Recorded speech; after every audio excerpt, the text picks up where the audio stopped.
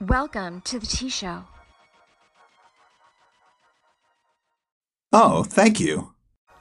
I am your host, T, and tonight we're going to dive into the Two at Tea series, where we talk about people who triumphed against all the odds. Can you guess who this is, Two at Tea?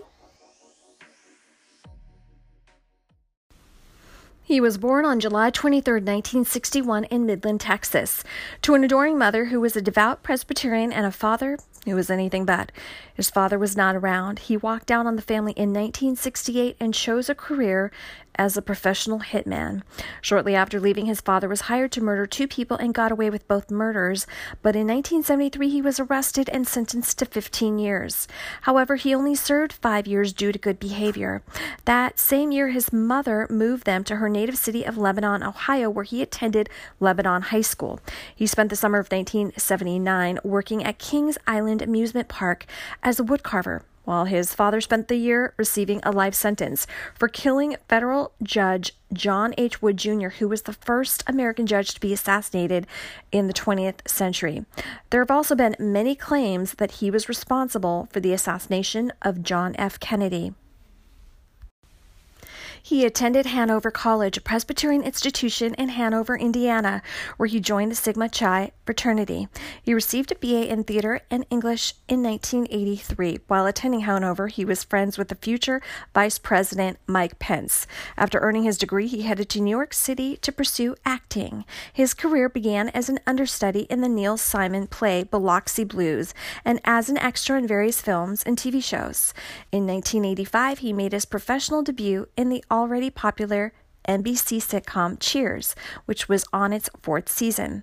That year, he also married Nancy Simon, the daughter of playwright Neil Simon, during a trip to Tijuana, Mexico. They planned to annul the marriage the next day, but divorced instead in 1986. Although his personal life wasn't successful, his professional one continued to be.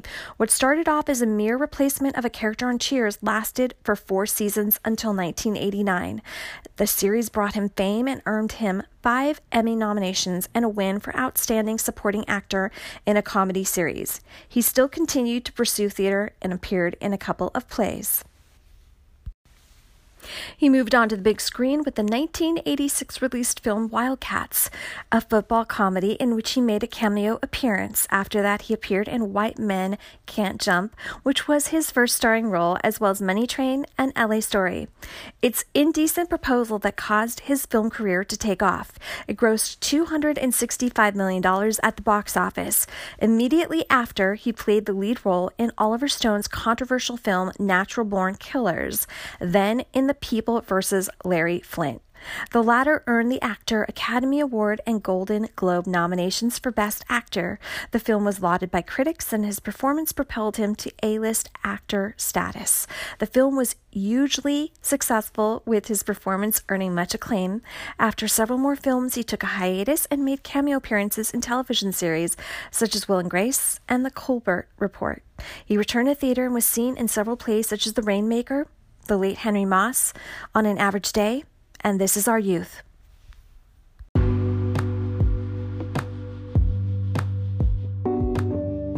We'll be right back after this short break.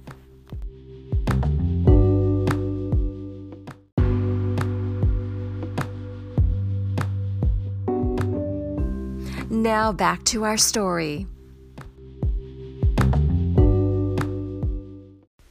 He returned to the big screen in 2003 with the comedy Anger Management and earned the attention of critics again in 2007 for the Coen Brothers drama No Country for Old Men.